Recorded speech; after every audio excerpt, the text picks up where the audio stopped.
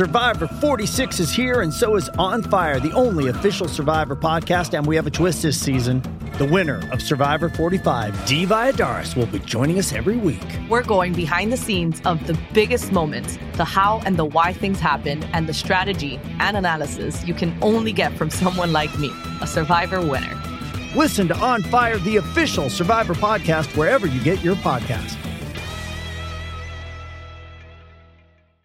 Getting engaged is a moment worth cherishing. A one-of-a-kind ring that you design at Blue Nile can help your love sparkle. Just choose your diamond and setting. When you've found the one, you'll get it delivered right to your door. Finding the right engagement ring can be nerve-wracking. At Blue Nile, you'll have the expert guidance needed and a diamond guarantee that ensures you're getting the highest quality at the best price. Cherish all of life's moments and save up to 30% at BlueNile.com. That's BlueNile.com. Every team, every topic, everywhere. This is Believe. Today's episode is brought to you by Cars.com. With over 2 million vehicles and 50,000 more added every day, Cars.com will match you with the perfect car for you, your budget, your life, your style. And if you're ready to say goodbye to your current car, Cars.com will get you an instant offer to cash it in. Just start by entering your license plate and get matched with a local dealer who will write you the check. So whether you're looking to buy or sell, just go to Cars.com. It's magical. Hello, everyone. Welcome to Flyers Postgame. Joyous time, let me tell you. Flyers got shut out by the Edmonton Oilers tonight. Not great. But what is great for the Flyers at this time? You know, what is great? Working on dropping some links, though. Should be a fun old time tonight. Got a couple listeners. Let's get into it while I see if I can get anybody from BSH to join me. Looks like Steph's there, but if she wants to talk, who knows? But man, Steph would like to speak. Wonderful. Steph Driver, how are you? Oh, lovely. How are you? I'm just lovely. Let me tell you, what a loss by our Philadelphia Flyers tonight. I don't even know who that goalie was. Couldn't even tell you. You know, it was not exactly an inspirational effort here. Flyers shut out 3-0 by Koskinen. Koskinen shut out the Flyers. Just, man, 39 shots. So there was an effort. At least you could claim there was an effort. Mikko Koskinen. What kind of goalie wears number 19? That's what I want to know. It's not a goalie number. No, it's not good. And, I mean, the game itself, it was fine. I don't have much to say about this team or this game because, like, we've said it all. I know. They're just an uninspiring group of dudes and Jerry Mayhew. I know, and it's so tragic. So coming into this game, well, this might be the stats from before, but whatever. Koskinen with a 3.13 GAA and a 901 save percentage. So not terrific numbers here. Not exactly a goaltender. And I believe his first shutout of the season was tonight. So that's... Of course it was. Another notch on the Flyers belt right here of just terribleness. Just terribleness. Just to recap, again, the Flyers lose 3-0 in this game. Goals from Leon Draisaitl, Kyler Yamamoto, and Connor McDavid. Connor McDavid with the empty netter there. So does that really count? Not really. You know, it doesn't really. But whatever, it's points. And, Kelly's also here. She probably has more to say than I do. Wait, if Steph Driver's here, that means that I can literally lay down in my bed. I mean, I already was. I'm the only one sitting at a desk like a sucker right What here. a psycho. Well, you're a professional. I'm actually laying on the couch, so I lied. But, you know. I would love to be laying on the couch instead of in my dusty basement talking about the Philadelphia Flyers losing again. And I didn't really expect otherwise, but I didn't expect them to get shut out in this game. And for me, that's a big deal. That's the only big deal to come from this. I can't believe this was a shutout. Like, Really, though? just at bare minimum, I can, but at bare minimum, right? Like, the Oilers are not a great defensive team. They're not a great goaltending team. Put up some goddamn goals. Give us some entertainment. 39 shots, nothing to show for it. I mean, is there anything to say beyond that? Good night and good hockey. Yeah, that's pretty much it. I honestly, like, there's no analysis that you're going to get from me on this game, and I'm so sorry. I just don't. It was just such a Flyers loss, right? Just a complete. It was a complete middle of the season, means nothing to either one of these teams game. Yeah.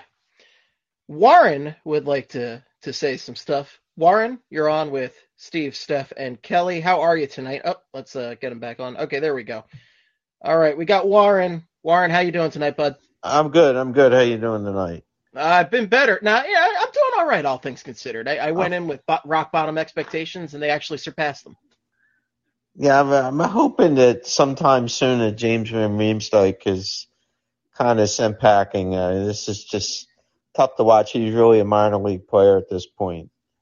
And let's see, 2 shots on goal for JVR tonight, and you would hope for, I don't know, anything. He's supposed to be a power forward.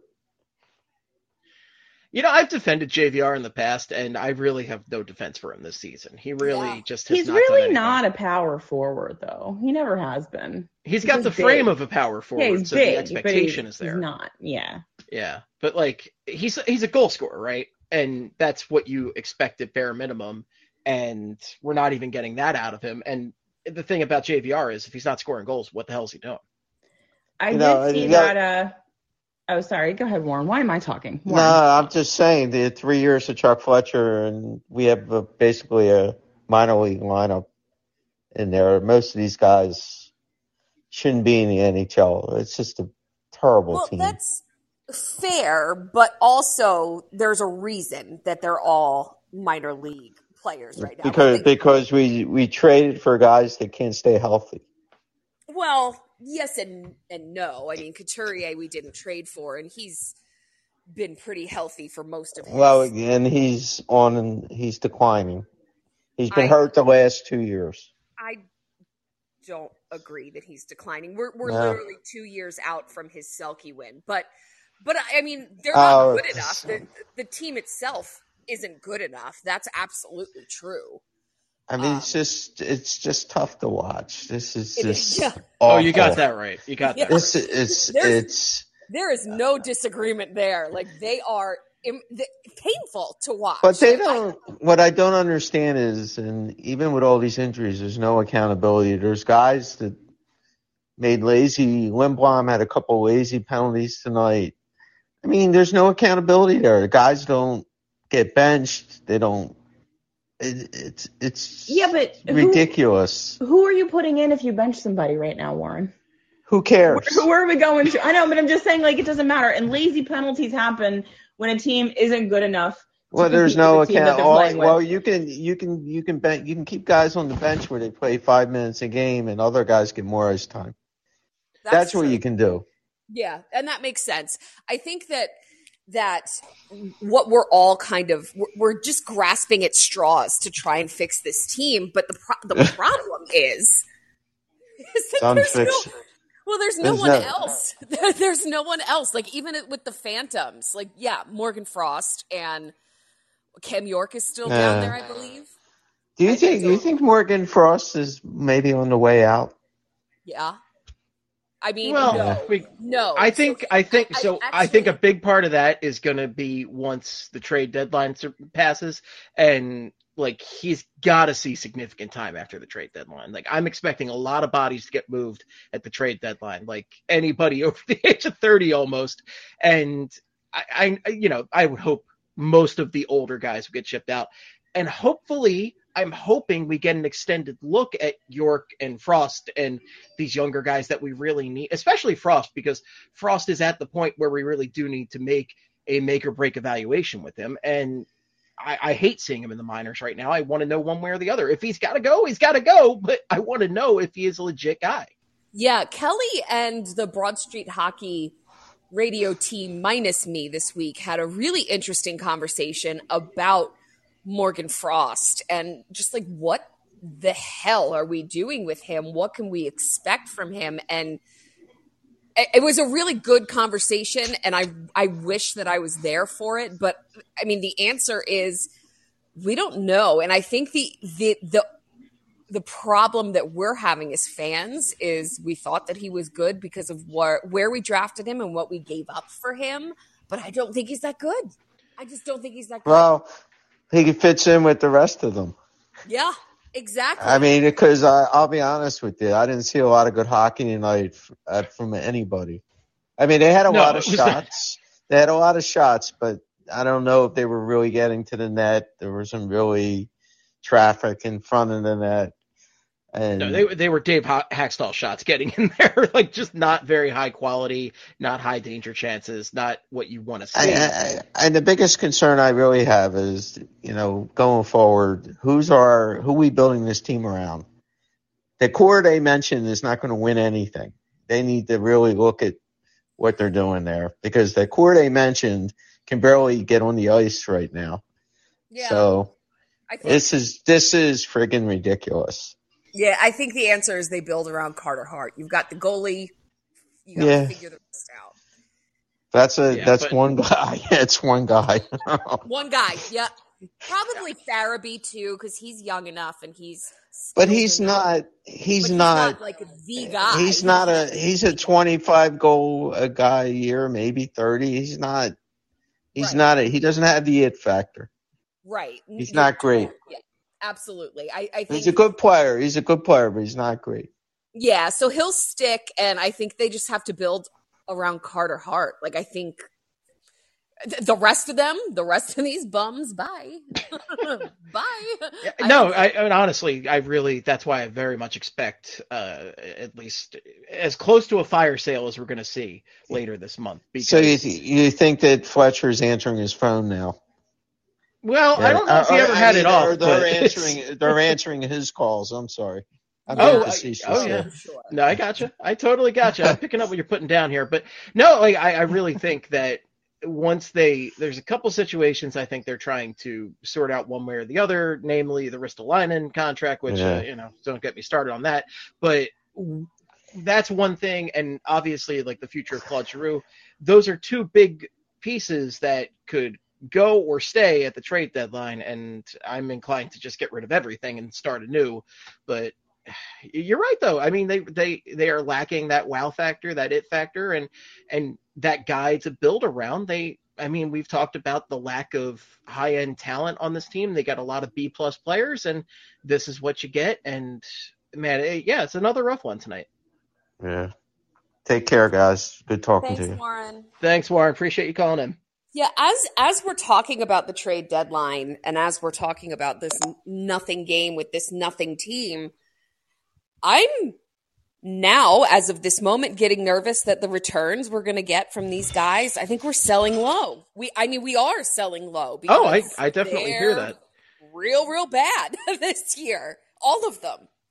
And by the way, quick note, James Minger joining us right now. Hey! How's Newer everyone Broad doing? Street Hockey Edition right here. How is everyone? Oh, we're just dandy, James. Let me tell you, watching the Flyers lose 3-0 to the Edmonton Oilers just as a highlight of the day. I may or may not have spiked my peach tea for this evening, so we're doing great. And it could be worse, right? I mean, it could be worse. In all honesty, though, as we look at reasons to watch this team, at least they didn't give up, right? Yeah, I guess we got that going for us, but I can't believe they didn't score a goal in this game. I really can't believe. I can believe it, but God damn it, the Edmonton Oilers are not a team to get shut out by at home. It's insane. It's difficult, right? Because you watch it because they're generating shots and to the eye, it looks like they're kind of doing things. But at the same time, when you're watching these kind of the puck move, go back and forth, you see just an extra clutch or they dust off the pass or they're looking for one extra little move there. And it's just those little things that really allow like a giant like Koskinen, who's normally just sucks ass, to be able to get that second to come back over and make that like miraculous save, or we're used to the Flyers getting goalied all the time. And they're making plays. It's just they just don't have that confidence to be able to just do things without thinking. For sure. And, you're talking about that giant size of Koskinen coming into play. Like, I remember a lot of the push late in the game. They're just trying to jam it in, which, don't get me wrong, I love a good greasy goal, but that's the main advantage of having a gigantic goaltender is he's not going to let in those greasy goals. That's really his forte, is stopping that kind of stuff. Like, you really need to get some skilled opportunities in there or shoot from afar or something, and just like frustrating. Well, you know what's really was funny, because we always talk about, what would a good hockey team do, right? So, and then what would the Avalanche do? Yeah, but the Avalanche or Tampa, they have different lines that are going to do different things. So, like, your Nate McKinnon or you're like Steven Stamkos or Brandon Point line, they're going to razzle dazzle you. But you need some just like hardcore WD-40 grease that like a Pat Maroon's going to do by just sticking his big ass in front of a net. And, we sort of have that with like a Jerry Mayhew, and that's actually why I'm really concerned about Isaac Ratcliffe, because I just don't see him have that big assery about him, because he's too big and not skilled enough to be able to play that kind of silky game. He's the guy you want in there doing that because he is huge, and Jerry Mayhew is a 5'9", 161-pound player who plays bigger than he actually is. Right, and unless Jerry Mayhew's going to be the next Mark Recchi, or shit, I'll even take the next Rob DeMaio, right? But he's not, and like it's fun. I'll take Mike Sillinger at this point. Oh, you love silly with Sillinger. Come on, I'll definitely take silly with Sillinger. I love silly. Come on, it's silly time. I'd really take his kid right now. He's playing great out in Columbus, but I don't know. I mean, it could always be worse, I suppose. I mean, we've it's pretty bad. It's not good. It's definitely not good. But how is my question? How could it be worse? You know how it could be worse? It's like pick any of your 10-game losing streaks that we've had, right? And when you could just like visibly see them just give up like a petulant teenager, and it's like, oh, we got to play the rest of the hockey game. That's how it could be worse. That's fair. And I've seen that out of the Flyers in recent years. I certainly have seen that. And they did keep trying tonight. They did keep fighting. But, man, it just was not happening. I mean, for me, the real low light of this game was when they got that early 2-man advantage. And number one of my biggest problems with this, they put 2 defensemen out on a 2-man advantage. They put Yandel and Ristolainen out there, which is an insane move to me. I don't understand that at all. That's just bonkers to me. Put 4 forwards out there. Put your most skilled guys. Put 5 forwards out there. Put 5. Yeah, absolutely. It's not like Keith Yandel really counts as a defenseman out there on the power play. How many shorthanded goals is he allowed at this point? It's ridiculous.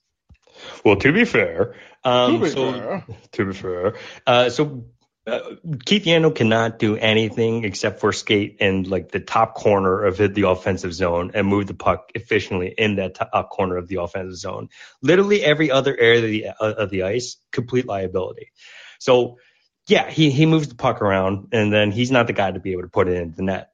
And then with Risto, I think that this entire team is worried about the market value of Risto, plus or minus keeping him, making him feeling better to retain him or trade him or boost his value or something like that. So, and none of that, like we've seen that nothing's worked. So you might as well just throw shit at the wall here. Yeah, I hear that. And other positive thing to look at, Carter Hart played amazing. It's terrible that he's getting the Cole Hamels treatment, and that he gets. You got to score 1 goal. It's up to you to win the game. But, he played great. Yeah, it was a nice night for Carter Hart. 29 saves on 31 shots.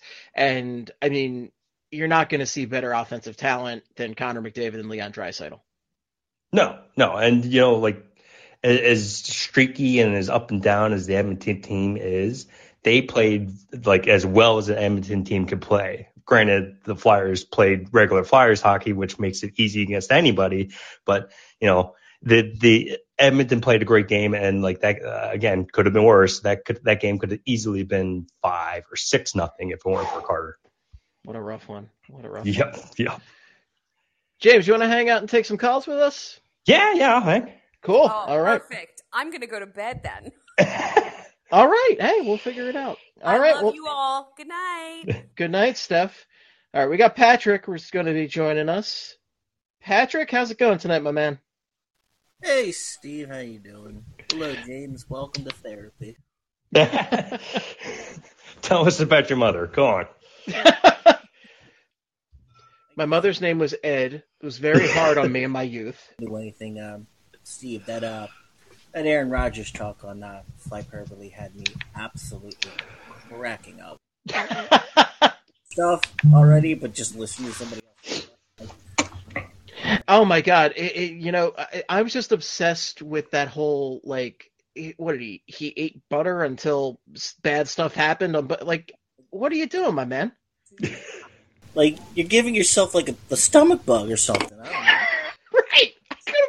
I was just stunned when I read this, and this is a guy who I think 2 years ago I looked at and I said he's maybe one of the more likable players in the NFL. Who could hate Aaron Rodgers? And now I'm like, oh, I see it. My dad always had a thing. My dad always hated Aaron Rodgers. And I was like, I don't understand, Dad. What's your problem? And then I went to him after everything happened. I think, God, was it earlier this year? Was it last year? Whenever it happened. And I was like, oh, I get it, Dad. Okay. I'm sorry for having doubted you. At what point does a person like that actively become that crazy? You know what's not good for me? Conventional medicine. I'm going to find 50 ways to shit and puke myself. That's going to be the way. I don't know. Maybe he's suffering from long COVID or something. I don't know. No. He was. But did that give him COVID. the haircut? Did it give him the worst long hair I've ever seen in my life? It did. Yeah, he's been off the reservation way before COVID, man. Yeah. Yeah, it's gotten worse, and it's rough, but I'm glad you enjoyed the talk. I actually really enjoyed dunking on him during that segment. Had me almost in tears. I believe this guy.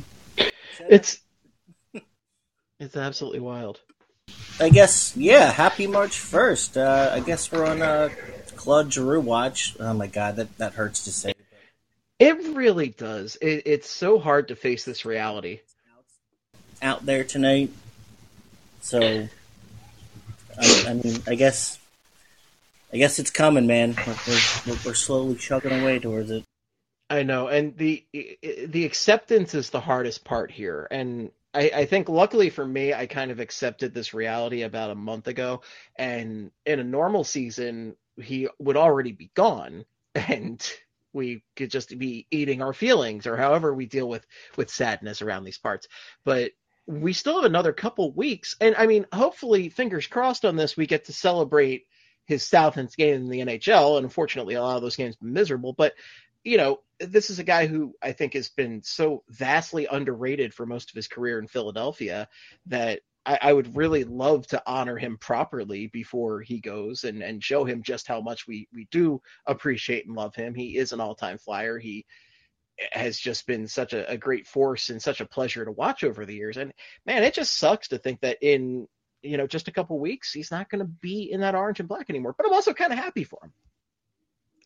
I'm definitely happy for him. I mean, if it's heartbreaking, but I like to think of it as the kind of last scene in Go Will Hunting. The Flyers are the shitty town of Southie Boston, where Ben Affleck, G is Matt Damon. And it's just I just want to see you leave, do well for yourself. No goodbyes, no see you laters, just gone. There you go. I like it. The sad part is that one. I don't know when it was during the game, but when they cut to him, he was just you could see on his face, and he's man. Oh yeah, well, it's the whole thing. My favorite thing, by favorite I mean one of the saddest things, is the progression of Claude Giroux team pictures over the years, and how it starts out with the bright-eyed, bushy-tailed, oh gee, hockey's fun, and then it starts to just slowly morph into Oh, this is bad. Oh, this is really bad. Oh my God, the Flyers are mediocre hell. Oh, they are actual literal hell. Yeah, that man is tired, and you could see it. It's like the Obama like aging picture from like his first term to his last. So the comparison is that Flyers hockey ages you like the U.S. presidency. Flyers captain and the U.S. presidency, the two hardest jobs in the world. There are positions with very low public approval ratings. There you go. That's true. But I guess another thing. I guess I'm hoping since Tampa Bay was there, we give them Justin Braun. But it's going to be funny though. Like, what if we do trade Risto and Justin Braun? I hope we trade Risto because like that rumored contract we gave him. Sheesh.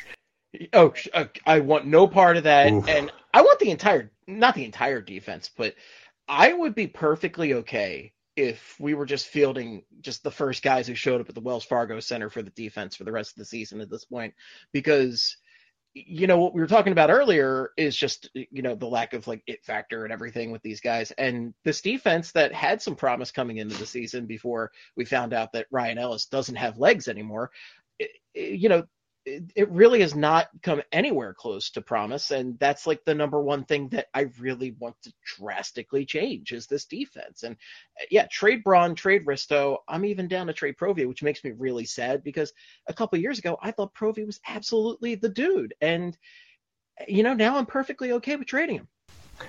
I mean, with Ivan Provorov, like, I get it. But, like, he eats up, like, 25 minutes a night. Like, that's fine. I mean, I don't know. Could we talk more about Provorov here for a second?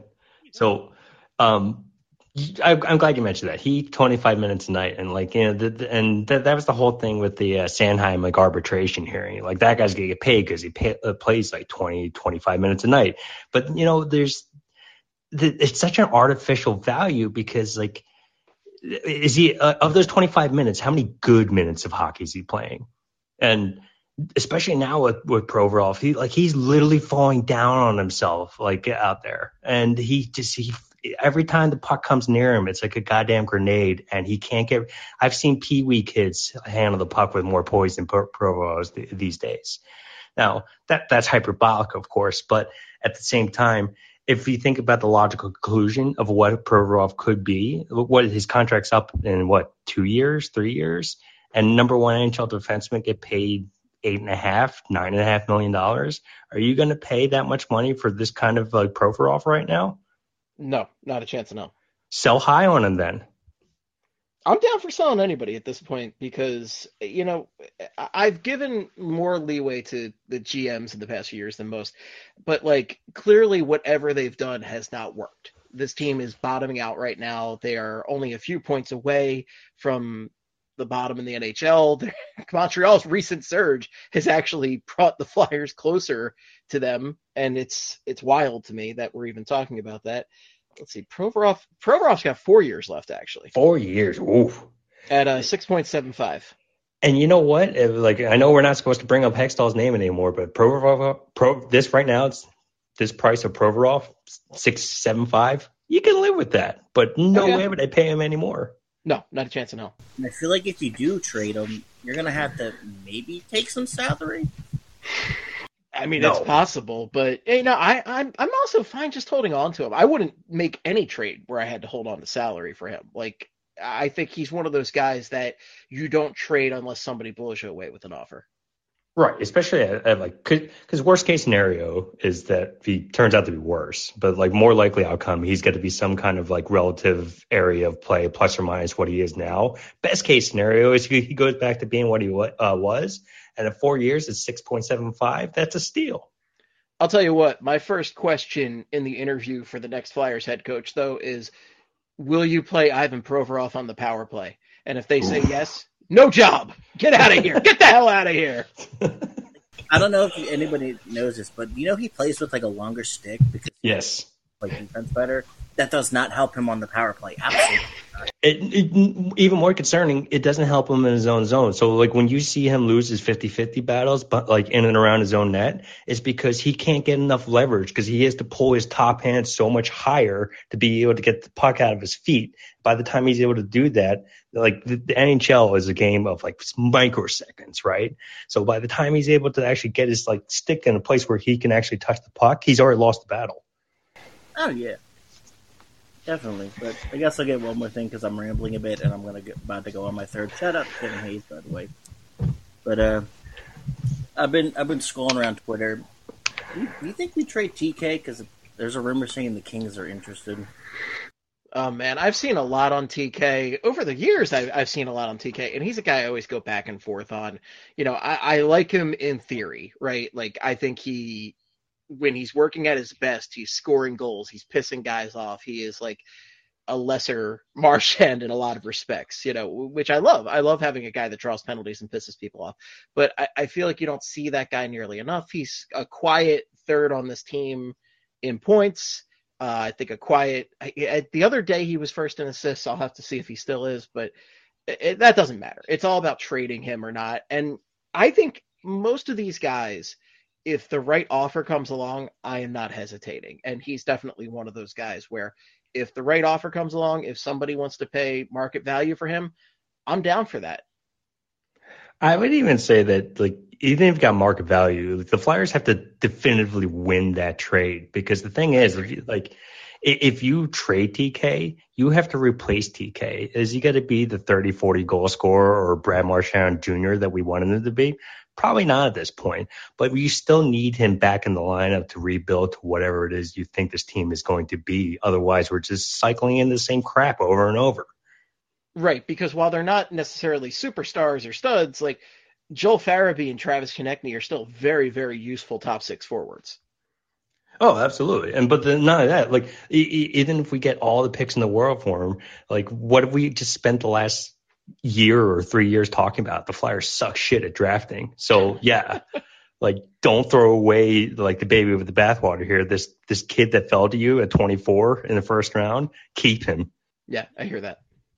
But yeah, I guess that's all I got. But I'm unfortunately going to the game Saturday for the T-shirt. So, but yeah. Well, hopefully you can just. I was going to try to come up with some sort of Thanos snap joke, but anyway, enjoy Iron Gritty. I mean, it's a nice 3:00 game, and they actually might have a decent chance against Chicago. So who knows? And it's going to be springish outside, so you might even be able to enjoy some sunshine.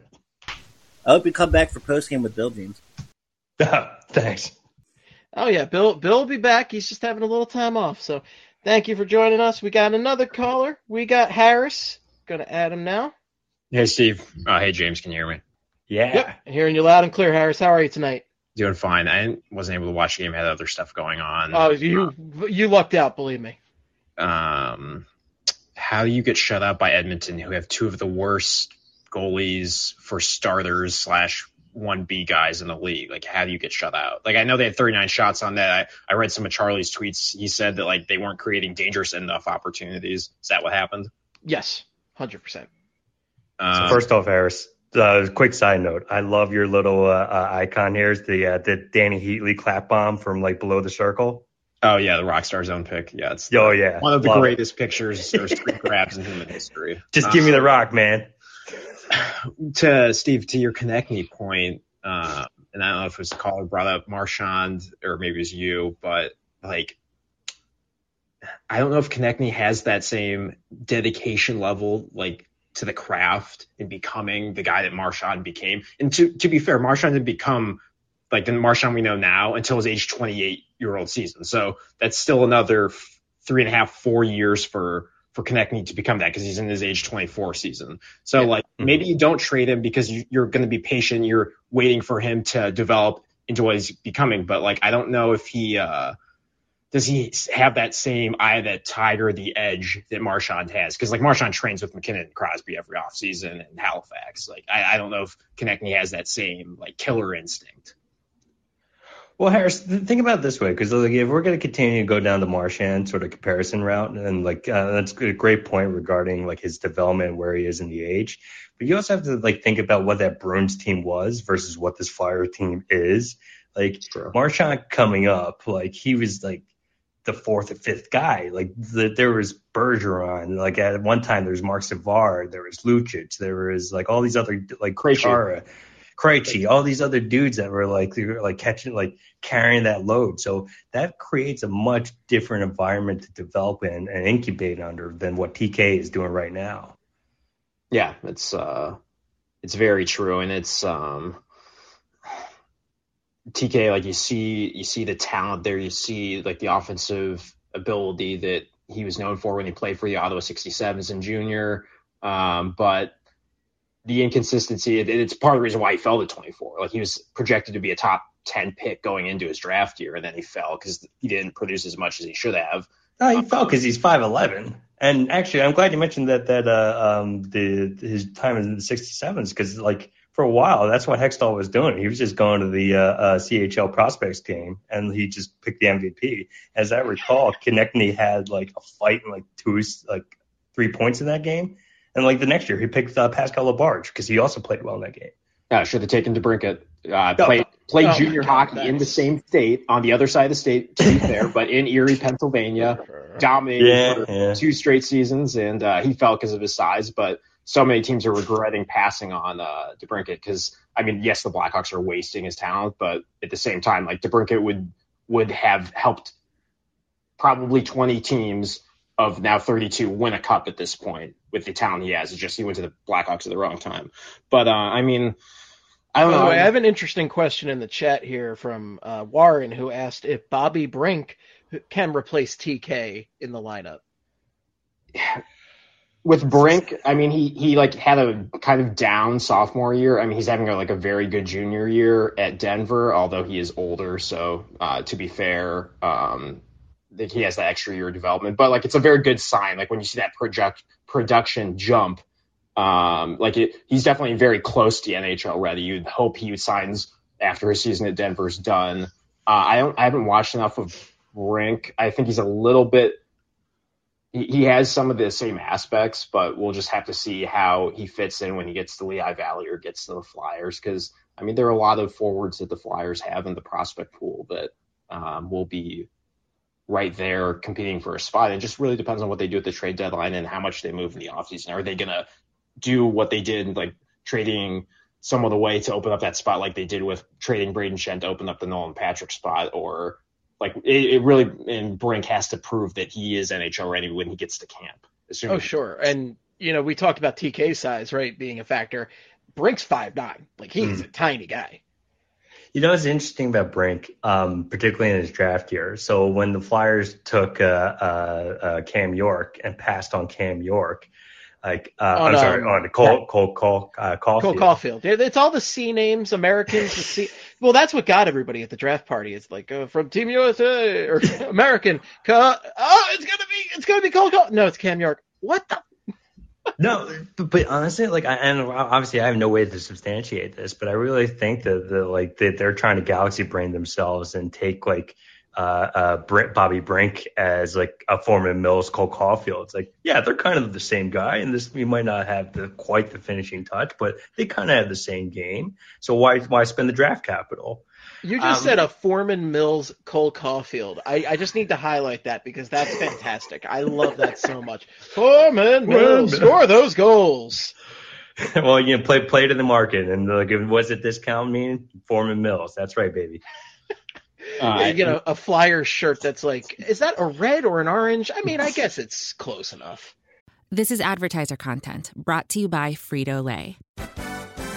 Hello, I'm Chip Murphy, here to get you ready for the big tournament. Tonight we'll break down who will be cutting. Cut!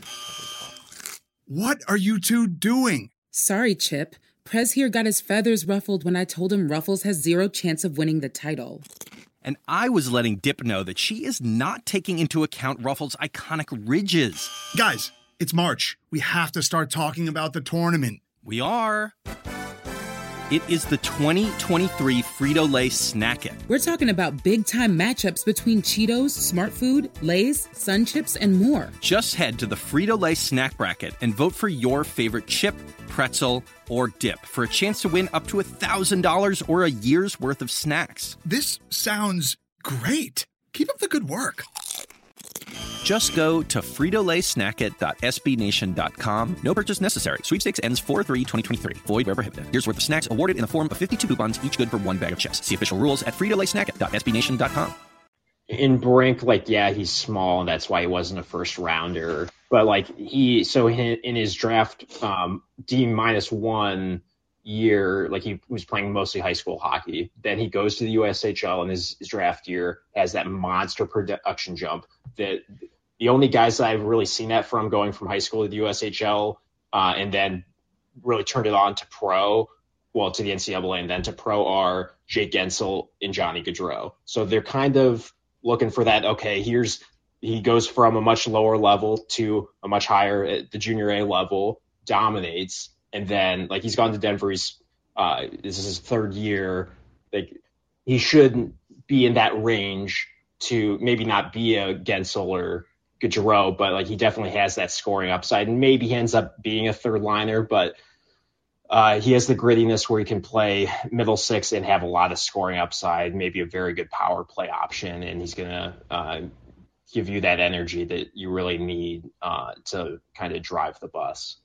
Oh, but Harris, that's a great point though, because him playing in Denver and developing down there is he's not a big guy, but that's the whole appeal to doing D1 hockey versus CHL, especially as a smaller guy. It's a longer development curve, yeah. Not only is it a longer development curve, but you're playing against men, so older players, yes. Yeah, because unless you're one of these national development guys, there are very few true freshmen. Your freshman skaters there are usually 22 years old.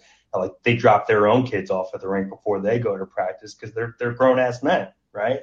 So it's always interesting to see who can make the jump from D1 to AHL to then thusly NHL. But I think if for a strategy, I think Brink's doing the right thing. And I only get to watch a very small handful of clips or some Denver games here and there, but he's controlling pace of play. I would even say, and granted, it's not the same with Cole Caulfield, but right now he looks as a better play driver than Cole Caulfield did when he was playing with Wisconsin, because Caulfield at Wisconsin, unless he had the puck on his stick and he was shooting, he was useless on every other facet of the game.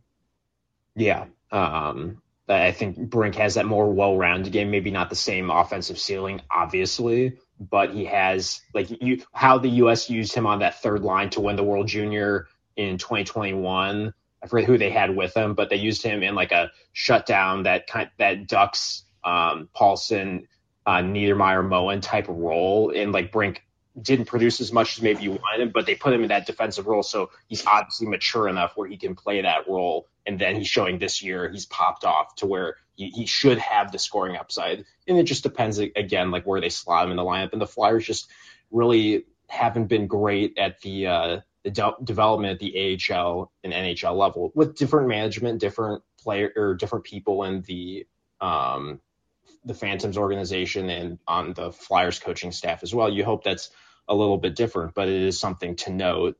And that's just it, because like Kelly and everyone else is saying on the main show, what the problem Morgan Frost is, if he can't shoot the lights out, then what is he? Yeah, right. But you look at Radcliffe and Frost, they were under a point per game in the O in their draft year. That's never a great sign for picking a guy that high. I mean, Jason Robertson went a few picks behind Radcliffe. He would have been a much better pick. His offensive production in the O was much better. Of course, the skating issue was there, but look at what Jason Robertson's doing with Dallas. It's another thing. I mean, Radcliffe has the size. The Flyers, and Bill always brings this up, and Charlie's brought up on the main show as well, that they've gone for a lot of quote unquote safer picks where they think, okay, maybe the ceiling is a bit higher, even though the offensive production may not be quite as high, at least in the draft year. But then they're not going for the big ticket guys that really, even though, yeah, they can bust out. They can be an Angelo Esposito, but they could be a Braden Point. Like they took Abe Kubel in that second round of 2014, and Braden Point was the best offensive producer on the board. They didn't take him. I know he went in the third round. A lot of teams passed on him, but it's just like we've seen this point with Braden Point, with DeBrincat, with Jason Robertson, et cetera, et cetera. They've gone with, okay. I mean, they got to take some swings, right, is the thing. Like, they need to take some goddamn swings, and they just keep playing it safe. And I do like the Tuamala. I think that's how you say his name. Tuamala, however the Finns pronounce it. Tuamala, I believe, is correct. Yeah, Tuamala. Because he's a very good skater. He can shoot the puck. I think they're drafting under Fletcher and his scouting staff. I'm not sure if it's the same as it was for Hextall, but the drafting has been better. It just, we'll see how that pans out. Because it certainly feels like they've gone a little bit more skill based. Like at least they're aiming a little bit higher as far as skill goes under Fletcher than they did with Hextall. And I think the Kolosov, the goalie pick from Belarus, I think he, with at least his production, his numbers in the K have been very impressive. I know it's the goalie bias or favored league where goalies put up better stats, but he's already at such a young age in his 17, 18-year-old season there. Like he's playing really well. I mean, that could be a potential steal. And I think they've now drafted well enough in the goalie position where they definitely will have options to be the backup for Carter Hart. And that's just something that the Flyers rarely have had in their history. So that's another thing. But yeah, I mean, will Fletcher be around to see like the fruits of his scouts drafting and his decision making? Maybe not, but he's got a blank check. Who knows? It's really interesting to see, like, of the bottom four teams currently in the Metro, I think the Islanders are in the worst spot. But then after that, like the Devils and Blue Jackets have some very good young players on their roster and prospects coming.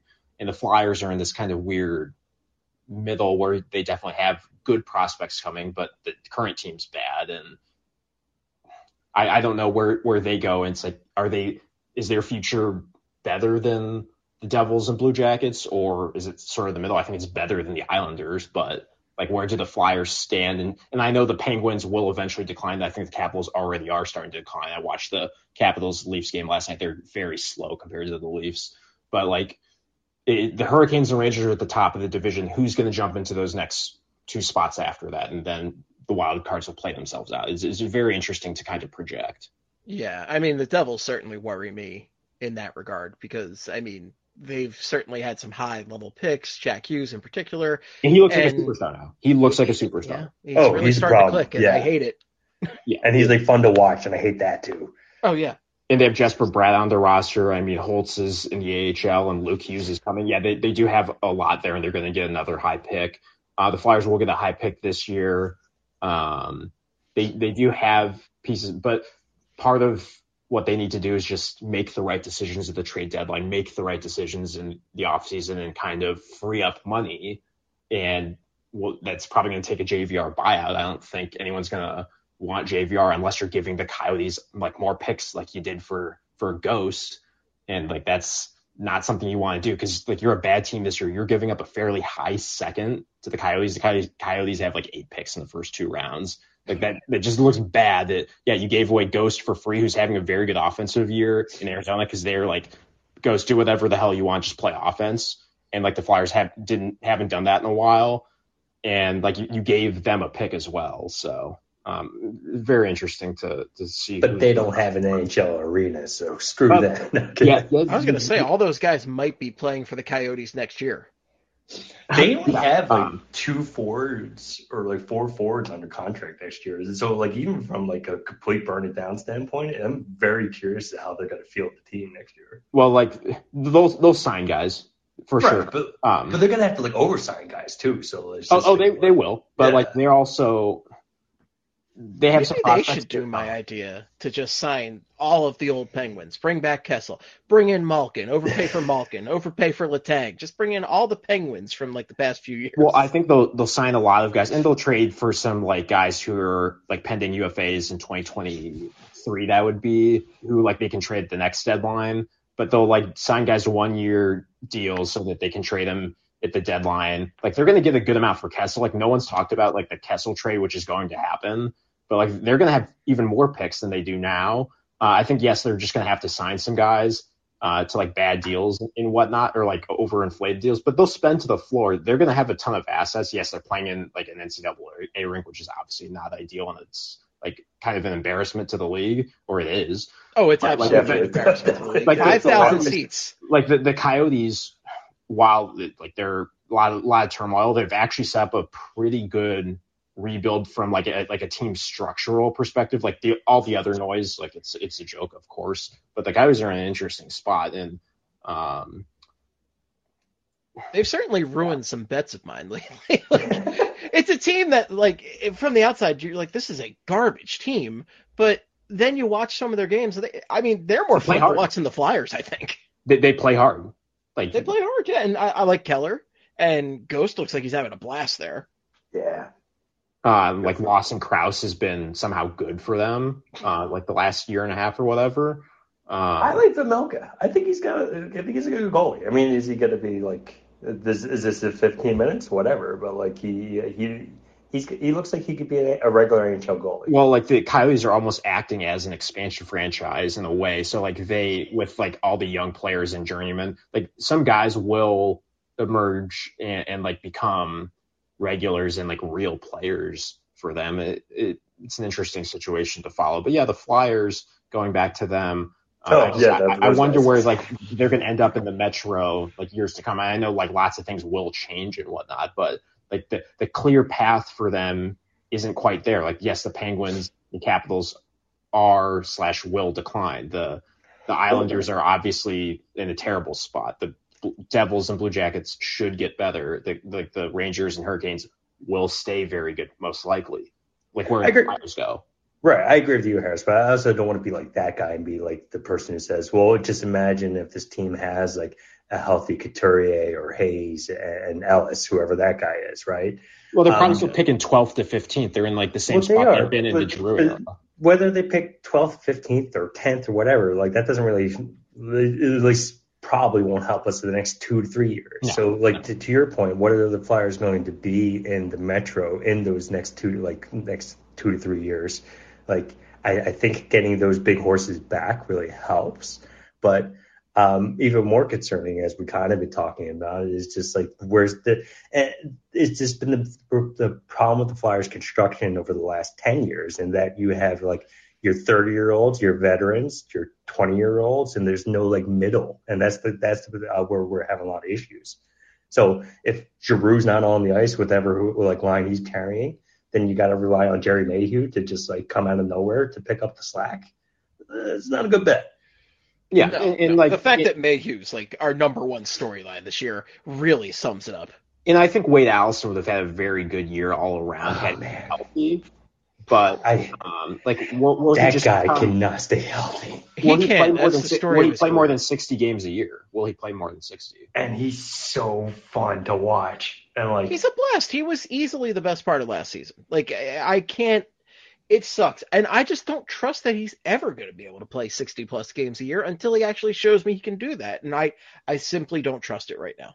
No, he's the Robert Frost poem, the candle that burns too bright. You know, it's just like he's sensational. He's out there, but like, man, he's just not meant for this world. And Steve, like Steve, you know more than me. Like, where do we sit with Forster? Like his health. I mean, his development's been stagnated a bit with the health and COVID and whatnot. But like he was such a fun prospect in his draft year because he really shot up the boards, had that great CHL top prospects game. He's just a sniper with Brant Clark feeding him the puck. And like it looked like, oh my gosh, the Flyers, they finally picked the guy who's going to score all the power play goals, has that Kovalchuk type of shot, Kovalchuk light type of Atlanta shot. So like where's Forster go? Like, is he ever going to reach his ceiling, or like is he not going to reach it because of stagnation? I only know as much as the great Matty Campbell tells me, but you know, Matty's very high on Forster, and you know his injury was very unfortunate, but he's working his way back from that. from what I've heard, I'm not sure he's going to be back this season, but I mean, he is a very exciting player. I think his development's coming along pretty nicely. The big thing is, like, he's got that shot, man, and that is everything, because this team really they need a sniper. And if it's a sniper that can't shoot, well, find a spot for him on the ice and figure it out. But, I mean, last time I talked to Maddie on the subject, and I'll have to get back together with her soon to do a Phantoms update, but, I mean, she seemed pretty happy with his overall. I mean, it sucks this injury happened, but his overall progression so far has been pretty good, and he is definitely aiming in the right direction. And the knock on him in his draft year, and to this point still probably, is his skating. It's like never been a strong point. Absolutely. He becomes like at least a break-even level skater and not a complete tire fire in his own zone. Like, his ceiling very well could be Mike Hoffman.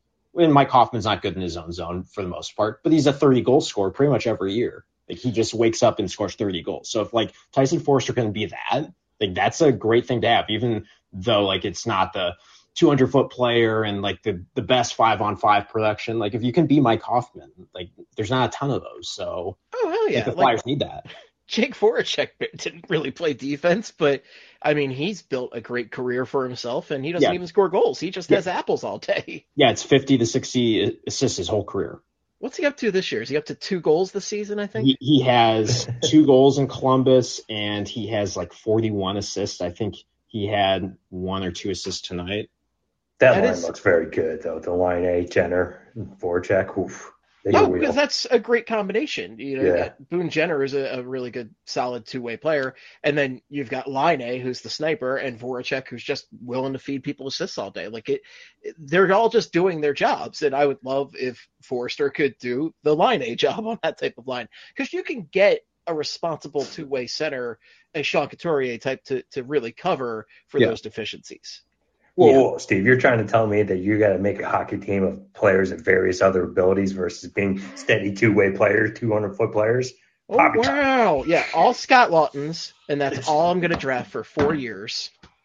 Oh, my God. And Voracek, to some people's surprise, his skating has not declined. It looked like it was probably going to fall off. He's playing so much, like, I watch a good amount of Columbus games. He's playing so much more freely, like with less pressure, with less people like in his face. Less Philadelphia beat writers and just like fans on Twitter, like, getting on his case. Like, that's not really happening in Columbus. I think he's just having fun. Like, yeah, he knows what the situation the Blue Jackets are, but he played with the Blue Jackets. He enjoyed going back there. It's not like Jeff Carter getting traded to the Blue Jackets where he just didn't want to go there, and like that's what set up this whole thing.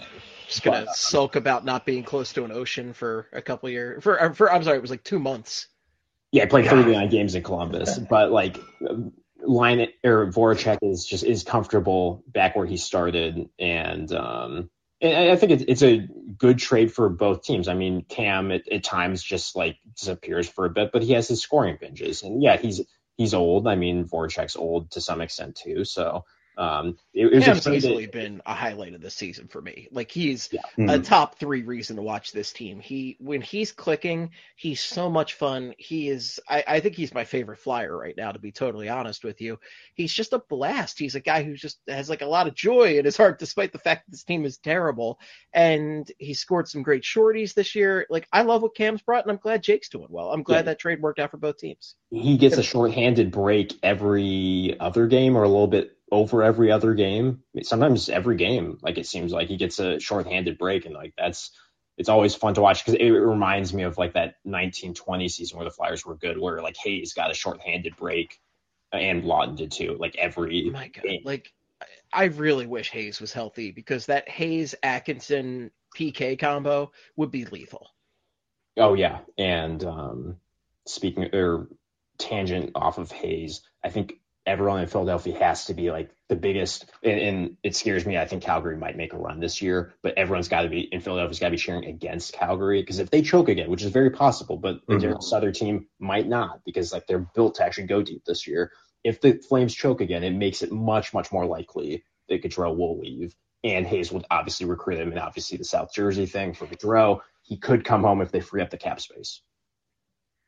Oh, that Hayes crew. That man is just the number one recruiter, and it's a shame Keith Yandel was part of it because he's been rough. But, I mean, it is fun to have guys that want to come here. I'm very torn on Gaudreau for next year because, obviously he's going to command a big salary, but, he's a great hockey player and certainly has that high-end offensive talent we're looking for. But I'm just not sure. He's also going to command a huge contract. I mean, that's like a 7-year contract if you're signing him. And do you know offhand how old Johnny Gaudreau is? So Gaudreau was in the 2011 draft, so he's a 93 birth year, which would make him turning 29 this year. Make me ancient. And then also, I think Gaudreau with Philadelphia, I think that might be the one team where he's probably going to want the term. I think the AAV could be lowered because of the actual hometown discount. Ooh, the maybe he legit won't. hometown discount. Maybe he won't, but I could just see him taking on the open market, it's 9 to 10. Like I could see him taking 8 in Philadelphia. 8. To Steve's point, that feels pricey to me, particularly maybe it won't be in the next 2 years, but years 3 through 7 are going to be tough. He's such a dynamic skater, and I don't see it aging that badly. Where I still think he's going to be offensively. Because there's one sneaky good thing about Gaudreau is he doesn't miss a lot of games, and when we talk about little guys that play D1 hockey like that, that's I'm about as big as he is. I'm 5'7", 160. So yeah. The thing with Gaudreau is when he was drafted, he was an absolute steal, but there are about 10 teams that were not in the right spot to draft him and add him to the puzzle. Calgary was one of them. If he goes to 20 of the other 30 teams at the time, or 20 of the other 29 teams at the time, he probably wins a cup. But Calgary, they've over relied on him to be that number one guy when he's actually a number 2. Because in the playoffs, he's Johnny isn't that good. He's not in the regular season when, not everyone cares about every regular season game the same way. And the game's tighter checking, people will be more physical in the playoffs. He's just not as good. In the regular season when it's freewheeling and there's a lot more open ice and no one hits for the most part, at least most of the time, Johnny's going to dominate. That's true. And in the playoffs, even if he is up there physically, you could shadow him and strategize against him better because if you cut him off, that cuts the flow off. Yeah.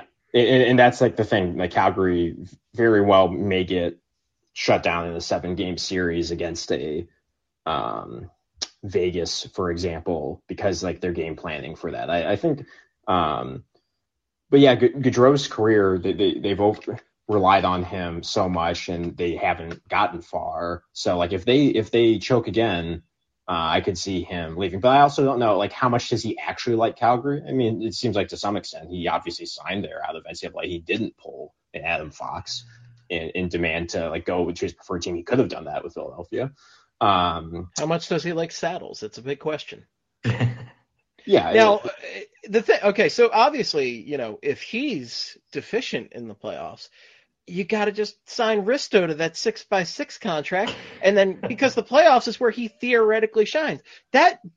When I listened to the Elliot Friedman clip earlier about Ristolainen potentially it feels like if he was in the playoffs, there he would be I'm just oh my God.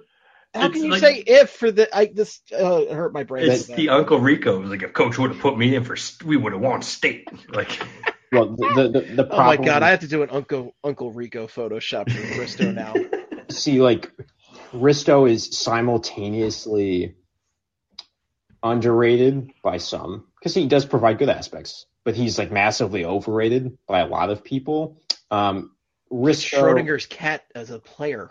Yeah, Ristolainen is if he was in the right spot, playing as the number 3 or 4 D, on a good team where he gets with a good partner and he doesn't have to do quite as much. Yeah, he could be a very good playoff player, but Eric Chernak is way better than him. Eric Chernak is also one of the most underrated defensemen in the league because of where he plays and the players he plays behind.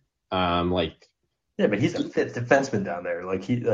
Yeah. Well, Chernak also could play way higher in the lineup, and he's just he he's would a be much our better number overall one player. defenseman. Like he doesn't just. I'm not shitting on Eric Chernak. Don't get me wrong. That's the thing about about these Ristolainen comments is Ristolainen wants to be the guy. He wants to be like the top guy, and he wants to prove that he can do that in the playoffs. And the thing is, to do that, obviously, if he's going to be a Philadelphia Flyer beyond this year, they're going to have to sign him, and he's going to want good money. And not to rehash this argument, but it's just like that's such a big unknown right there.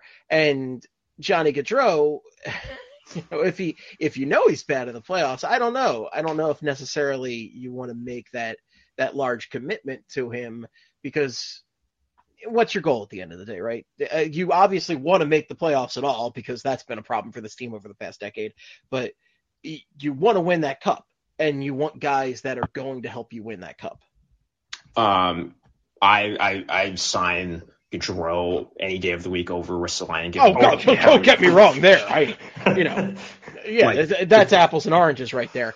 But ultimately, whatever the Flyers' next big free agency move is, it has to be something that is a key cog in winning that cup. And if you're going to sign Gaudreau to good money, that's really more my point is Gaudreau would be a huge investment. I don't want to sign Risto no matter what. I just don't think he is the number one guy. That I don't want to sign him for anything more than like 4.5, and I don't even want to sign him to that. That's just my opinion. But as far as Gaudreau goes, that's why I'm on the fence, because I'm just not sure he is. I really love him. He is a fantastic player, but I'm just not sure he's the guy to get you over the hump for that Stanley Cup quest. No, but you need another guy that leads the charge, and will the Flyers have that? So you don't want to put Gaudreau in the exact same spot he's been in Calgary. With Ristolainen, going back to that point, he's had like decent offensive production, but like those are a lot of empty points where like Bill always says someone has to score. Like Kyle Calder scored the bunch one year, and like obviously was never the same. Like someone has to score goals and like pass it to someone else on the power play. That's what Risto did. He's not a goal scoring defenseman. Like he passes the puck, gets some secondary assists, gets some primary assists, but it's mostly on the power play. Like I don't actually care about his scoring. Gaudreau drives play. Like you can say, he's not the best defensive forward, obviously, but like sure. Gaudreau is that player that you've been missing. Well, I mean, obviously Giroux has had that in various points. The 2017-18 season, and obviously the 11-12 season for Giroux. But like, you need another kind of Danny Briere type. Sure. But then again, when we signed Danny Briere back in the late aughts, there, I don't think we even knew Danny Briere was going to end up being Danny Briere. That was a similar signing. That's actually a good comparison point right there. But Danny Briere ended up being one of the best clutch performers I've ever seen in my life. And he was really good in Buffalo. And the problem, and Buffalo's never recovered since this offseason. Oh yeah, they had to make the decision: are you signing Drury or Briere? And I can't remember the full details on it. No, they lost both. Drury went to they lost them both. I know. Drury went to the Rangers. But no, I'm getting to the point. They had to make that decision, Drury, Briere, and I don't remember who it was, but they pissed off one because they were talking more to the other. The other didn't sign, and the other one just fucked off to Philly or New York. So they lost both instead of getting at least one, and Buffalo's never recovered.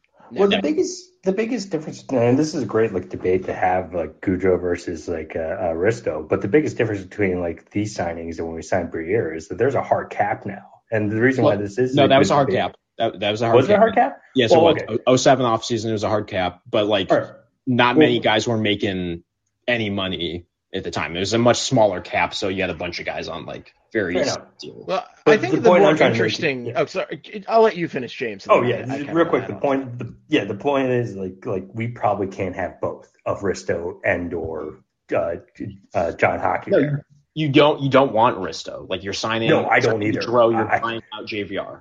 Yes, unfortunately, we're thinking with the warped mind of Chuck Fletcher right here. Exactly. Yeah. Good old Chucky 2 trades. Now, so the interesting thing about the Briere signing, though, is I think the Flyers had a much better framework to make that leap to the next level than they do currently.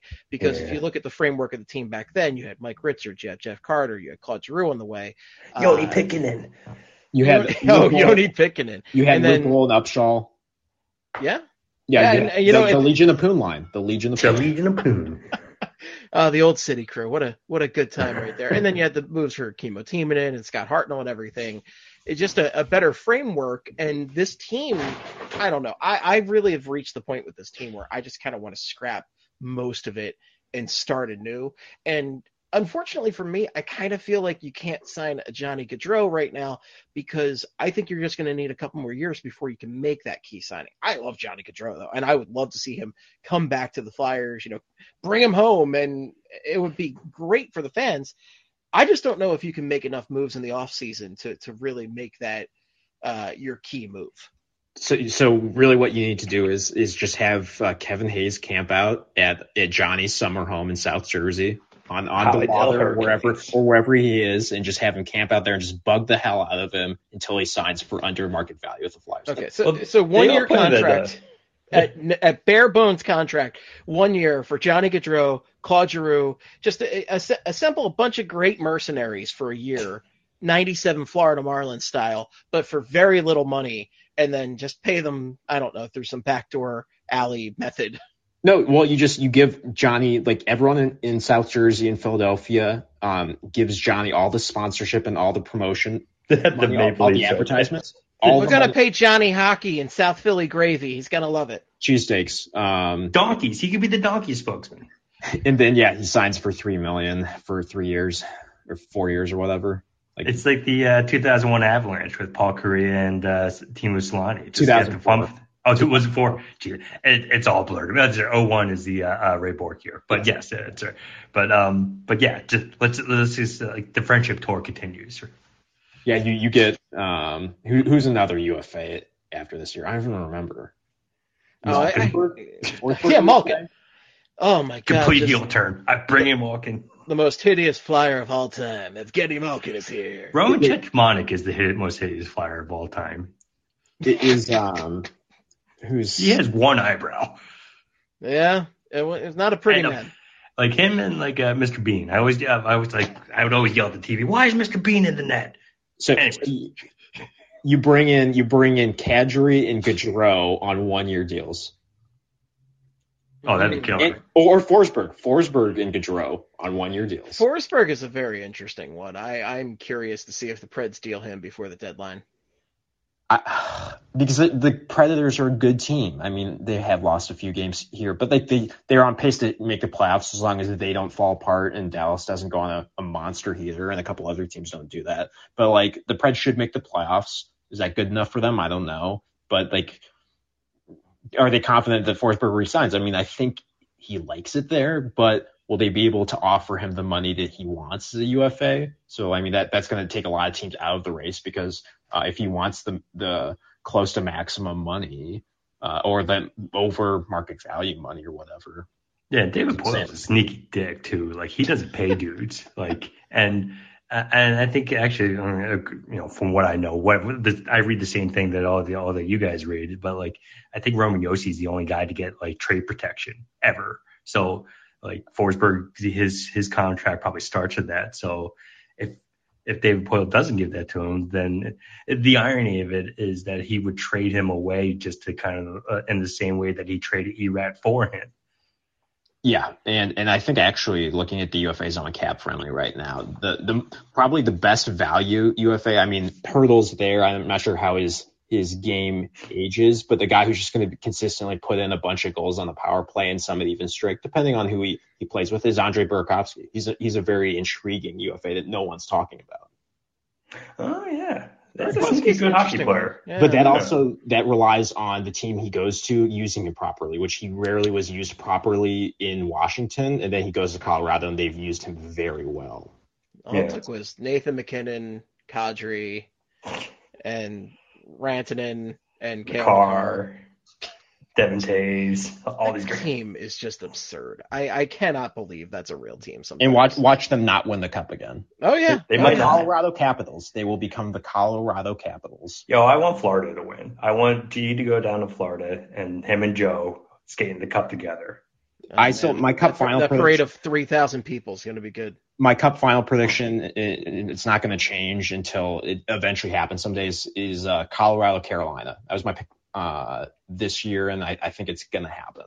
That'd It's be a something, good one. maybe not this year, but like I think Carolina eventually has to get over the hump, and Colorado will. They will. If they just keep losing, like that would very surprise me because they have the depth to do it. It will be interesting after this year when they lose Kadri. By the way, we're pumping Colorado's tires right now, but they're down 3-2 to the Islanders at home. So maybe they suck. Well, hey, I mean, Tampa lost to Detroit last year in the regular season, so and Tampa was dominant for most of the playoffs. I think they were still way better than the Islanders, even though that went 7. But things happen in the regular season. Like the Red Wings, who are like mediocre, beat the Hurricanes tonight in OT. Like sometimes that's just gonna happen. Like the Avalanche, like hockey's real dumb. Yeah, which is why you guys are all crazy for betting on it all the time. All this dumb shit happens. I see. I don't bet on hockey very often because what hockey you bet is unpredictable. You just bet over. Like very few people are betting like just money line or like -1.5 unless you're really confident. You just bet the over and you're going to hit most nights. Yeah, the over, or occasionally if I'm feeling spicy, I'll bet on certain guys to score goals, but I have to feel real spicy for that. Like Bill typically just bets the over, and then sometimes when he's really confident that the Flyers just can't score, he will bet the under because they can't score. Like I think Bill did that. I don't know if it was earlier this year or like late last year when they weren't scoring. Maybe it was midway through last year. Bill just picks on like he and I think Bill hedges. Like Bill will like, yeah, I'll just bet against the Flyers because like if they lose, which he thinks is going to happen most of the time, like he gets money. And if they win, he's happy. I think you would actually probably have won a decent amount of money this year if you were betting against the Flyers every night because their record is real bad. Yeah. Not a fun team. And again, shut out by I would have bet the over tonight. And again, stunned that they couldn't even score once against the Oilers. Just a lousy game. You missed this one, right? Yeah. Yeah. They put up a ton of shots, but it's just garbage shots. Before I go, I'll ask you guys, what's your trade deadline prediction in terms of like what do the Flyers actually do and where like what do they get back? Are they getting picks and getting young players? Are they getting both? Are they getting prospects that are currently like in the NCAA, CHL, or European Pro? Like what are your thoughts? Well, who's from Minnesota? Who played at BC? They seem to be. Well, you can't trade for Matt Boldy now because Matt Boldy. Trade for Matt Boldy. Yeah, Matt Boldy's gone out. Oh my God, Chuck can't get that for Demko. Wild guys. It's just man, they just pop up out of the woodwork. A guy I've never heard, like Jerry Mayhew. Never heard of this guy. Oh, wild organization. Nate Prosser. No clue. Oh my God. Remember that one game that people liked him? Yeah, he was fun. It was fun for one game. I like Prosser more than I like Yandel these days, but that's anyways, the old energy vampire. To answer your question, Harris, I'm just like every night I watch the Flyers, prepared to be very underwhelmed. You know what's interesting, and with Boston in the crowd, I'd be very curious to see what happens to Jake DeBrusk. Just had a hat trick last night, natural hat trick. That's what I mean. Like, you know, and that's a guy who's been like, he solves a lot of what the problem was for the Flyers. And like, it's a win-win because he doesn't have enough ice time. He doesn't have enough spotlight. He'll get all the spotlight here. And from everything I've seen, he still wants out of town over there. So, yeah, that'd be cool. I mean, I don't know if you can just, I don't know if G would go to Boston because I think he would have to be included in a deal like that. Or I would even trade TK 1-for-1 for DeBrusk because, you know, they're kind of the same player. Yeah, it's almost like a change of scenery trade right there. Yeah. I mean, as far as guys I'm actually expecting from the Flyers to get traded, like G is I have come to acceptance with this. I have come to acceptance, and not only have I come to acceptance, but I kind of just want to move on to the next chapter at this point for both our sake and Claude Giroux's sake. And, you know, we'll see what happens there, but I fully expect Claude Giroux to get traded. I think you'd be foolish to not trade Justin Braun. And, you know, especially if you get like a second or a third. If you can get a second or a third, absolutely trade Justin Braun all day. And you're going to see one way or the other. You're going to see something happen with Ristolainen in the next couple of weeks. He is either signing or he's getting traded. And if Chuck Fletcher does neither within the next 3 weeks, he is dumber than I thought, because you have to sign the guy or trade him. There is just no in between. You have to make a decision. You either have to recoup some value or you have to lock him down. And I don't agree with locking him down, but that's your decision as GM. If you're going to lean into it, lean into it. But there's got to be one motion some way or the other. You can't just lose him for nothing at this point.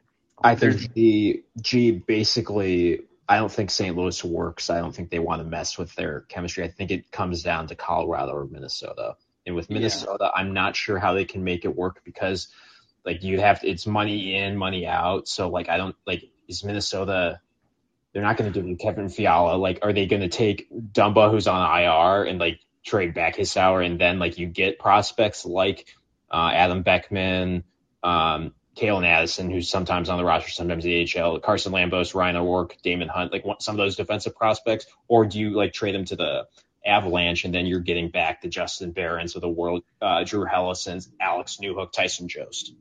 Yeah, if you're Chuck and we're talking about G and his money, why not retain the full 50% if that buys you a more developed prospect and or a higher pick? It doesn't matter. Retain so much money. Yeah, retain the max. It doesn't matter. That money's coming off. No matter, you don't need to save it for players you're bringing in.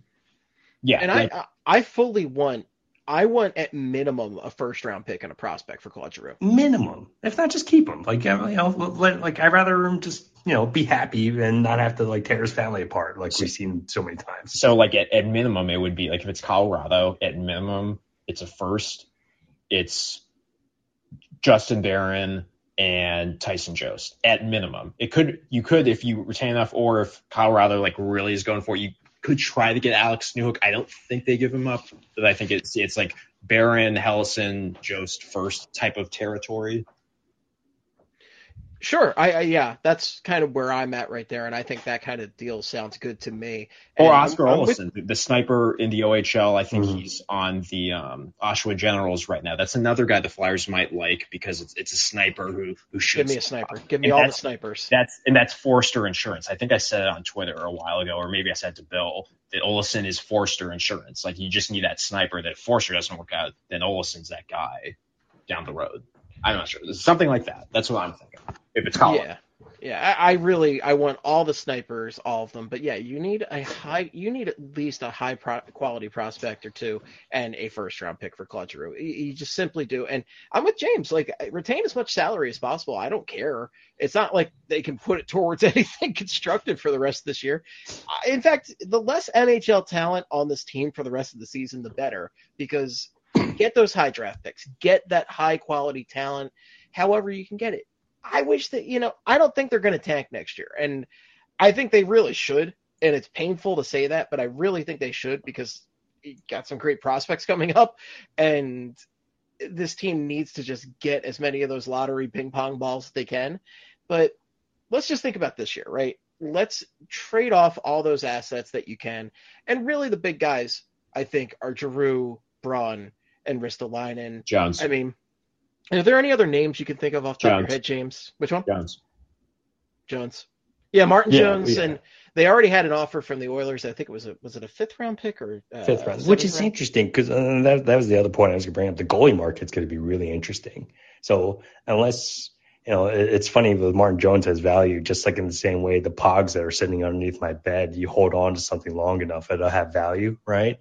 But if you can get anything better than a fifth, a third, or a fourth, absolutely. I'll drive them to the airport myself. You're going to get a third. Colorado or Edmonton will give up a third. But honestly, you'll see teams give up something to have him be their third goalie because, goaltending is like a running back core these days. These guys, they fall apart for no reason at any moment. So you need as many of them as possible. Yeah. Collect as many of them as possible. A lot of people have mentioned Van Riemsdyk, but I don't think they're going to get. I don't think anybody's going to trade for that contract at this point. I mean, the Flyers have to retain an absurd amount of salary. It ain't happening. Don't hold your breath on that one. But like all the depth guys too. Like so, for instance, like when Michael Raffle got traded last year to Washington, like it's that was a great move. Not a great move, but that was a solid move. Like right, get what you can for Michael get Raffle. what you can. But like I would like to retain like a Zach McEwen, but like him or Jerry Mayhew, like yeah, those guys are fun. Retain those guys, but like a Patrick Brown, if somebody wants to give me a quarter for Patrick Brown, yeah, I'll take it. Yeah, and you know what? Like, and if I'm Morgan Frost, I'm very, very loudly or very quietly asking for a trade because, like, he's fucked in this organization. No one knows what to do with him, and he can't be happy with the situation. So, but if he's included, like in a trade with Giroux to go to Colorado or Minnesota, he's gonna pop off. Oh, and 100. That's our luck. That's our luck. But if you include him in that, like Morgan Frost in a G trade to Colorado, that's how you get him now. It's Newhook. Yep, sure, exactly. Yeah. It's all about building up for tomorrow. You got to give to get, Like you got to get some B+, A-, A level prospects. You got to get picks back because you need to add more picks to this draft, which this draft has very good depth. The star power might not be as high as what people thought a year ago. But like there's still really good depth. Depth is good, and the more picks you can get in a depth draft, the better. And like, it's also for me about mixing things up. I really changing the mixture in the room.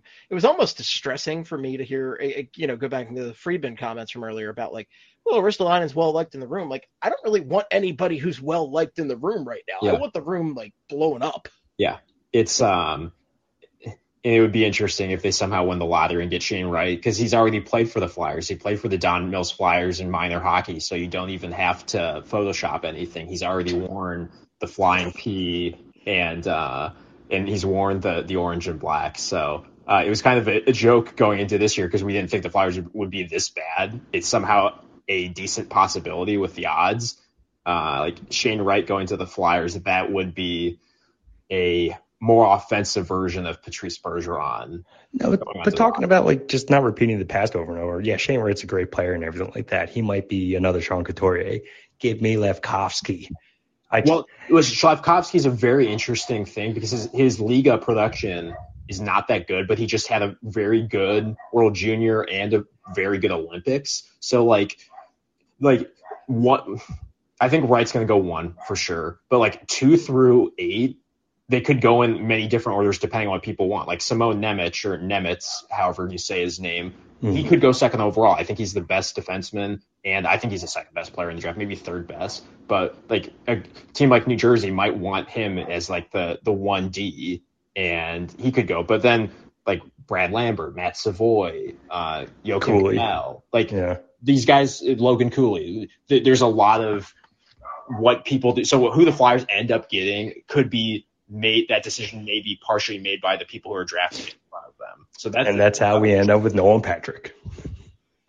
The decision was made for us. I'm kidding, of course. Yeah. They go in the opposite direction. They go with the opposite line of thinking from the Patrick draft, and they take a bigger swing and then watch that like not work out. Like they take Miroshnichenko or Yurov, and then they never sign, which is what I said to Bill. No, I completely agree. They should do what Columbus did when they took Pierre-Luc Dubois over Exactly. Like that was way off the board, but I mean, it's not like that totally worked out for Dubois, but that was the move.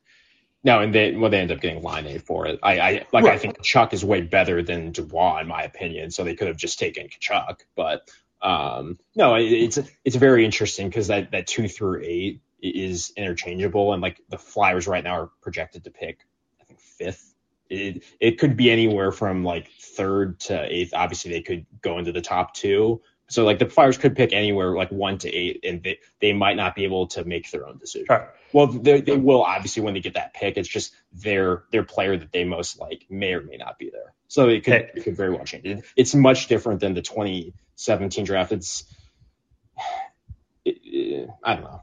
Yeah, but real quick, guys, I got a boogie because I've just been informed I've woken up everyone in the house. So this has been a lot of fun. And thanks for jumping on, James. I'll talk soon, guys. Later. All right, man. Have a good night. Steve, I'm gonna go too. It's good talking to you. Yeah, man. Thanks for jumping on, Harris. It's been a pleasure.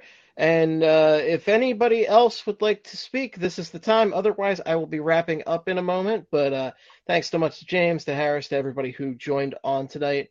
It was a lot of fun, unlike this boring hockey game that we had to watch. Just, another frustrating one after a pretty fun game over the weekend with the Capitals. Why couldn't I do the post game for that one? Because I had to go to a bar to actually enjoy the game for once. So how about that? Well, I'm not seeing any requests, so I'm going to wrap it up. But thanks so much to everybody for tuning in. Again, shut out by the Oilers. Just the embarrassments do not cease with this team. All right, folks, thanks so much for tuning in. Until next time, in the words of the great Gene Hart, good night and good hockey. What is up, Astros fans? This is Jeff Balke and my partner, former Astro Jeff Blum from the Believe in Astros podcast to tell you baseball is back, and we've got your world champion Houston Astros covered. Every week we go inside the clubhouse, break down the games, discuss the players, and give you everything you need to know about the Houston Astros baseball organization with special guests and a few surprises all summer and into the postseason. So tune in to the Believe in Astros podcast. That's BLEAV on Apple, Spotify, YouTube, and everywhere you get your podcasts. Go Astros.